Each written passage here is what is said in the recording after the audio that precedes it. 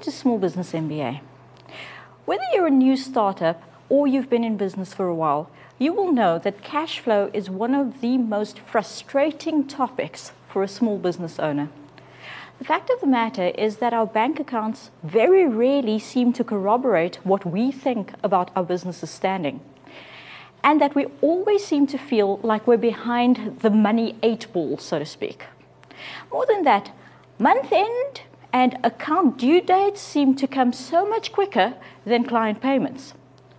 This is one of the fundamentals that many business owners struggle with. Cash flow is seen as complex and virtually unmanageable because there is never enough money in the business. But at the heart of it, cash flow management is actually about planning. Now, I know that nothing ever goes according to plan. But sitting down intentionally and thinking through your business has immense value. In fact, I would say that it is indispensable. And this thinking should include forecasts of all your key financial aspects.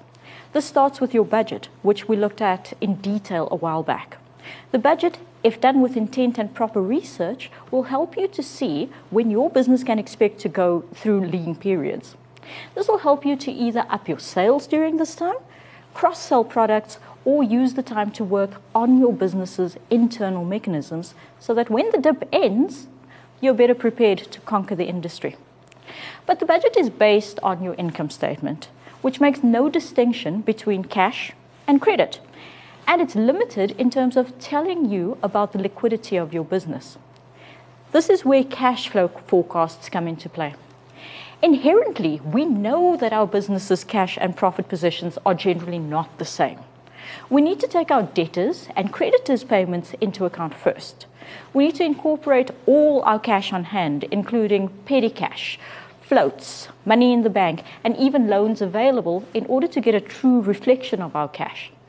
We need to then attempt to reconcile what we expect in terms of our inflows and outflows with what we believe will be available to us.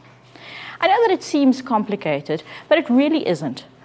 We already have an excellent source document to work from, which so many of us are obsessed with anyway, namely our bank statement, which nowadays we can access at any time. So, to create our cash flow forecast, we start with looking at our spending patterns. Outflows tend to be more predictable, and we tend to have more control over these. So that is generally an easier place to start. First, look at your overheads or your expenses. These tend to be fairly stable from month to month and tend to be basically on a cash basis. This will already start to give you a picture of what your business needs to bring in just to run the business. Next, we look for the supplier payments we need to make. Most businesses run these on accounts rather than paying cash. So we don't necessarily look at what we need for the coming period, but rather what we have already used and are now liable to pay for. If you recall, we call these creditors. This also includes any repayments on loans and even credit cards that we need to make. This then will give us a complete picture of how much cash we need to bring into the business in order to stay afloat. Then comes the turn of the inflows. This includes any payments that we expect from debtors. Now, we need to pause here for a second and think about how realistic we are in terms of our debtors paying us on time. A key tool that I see many entrepreneurs neglecting is the debtors policy. But from a legal perspective, if we do not have a policy in place, we have little right to demand payment on the terms that we want. If you have been dealing with a client for a while, you know what their payment patterns are as well. So be realistic in terms of when that money will come in. Of course, our inflows will also include any cash sales that we make. Again, you can predict this by looking at your past books.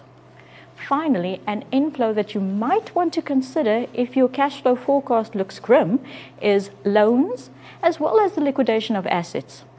Many entrepreneurs believe that loans are a bad thing, but I would rather have a short-term loan that keeps my business afloat than compromise my business itself. Similarly, the sale of assets is a normal part of the business cycle.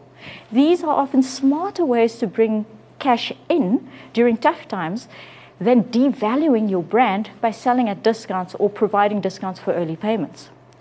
The trick is to try to predict what will happen and then make plans and provisions to ensure that we survive the worst case scenario. Some of the best tools to predict what will happen in our cash flow can be found in our balance sheet. We call these liquidity ratios.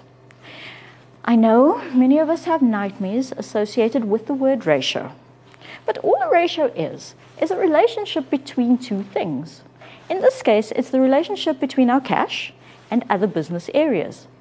The key ratio in this regard is called the current ratio and is calculated simply by dividing your current assets by your current liabilities. What this tells us is basically whether we are able to pay the people we owe using what is easily at our disposal, or whether we would have to sell off fixed assets. However, just a word of caution. If your debtors are high and you do not write off your bad debts, this is an extremely false indicator. It's easier to make plans before the crisis hits.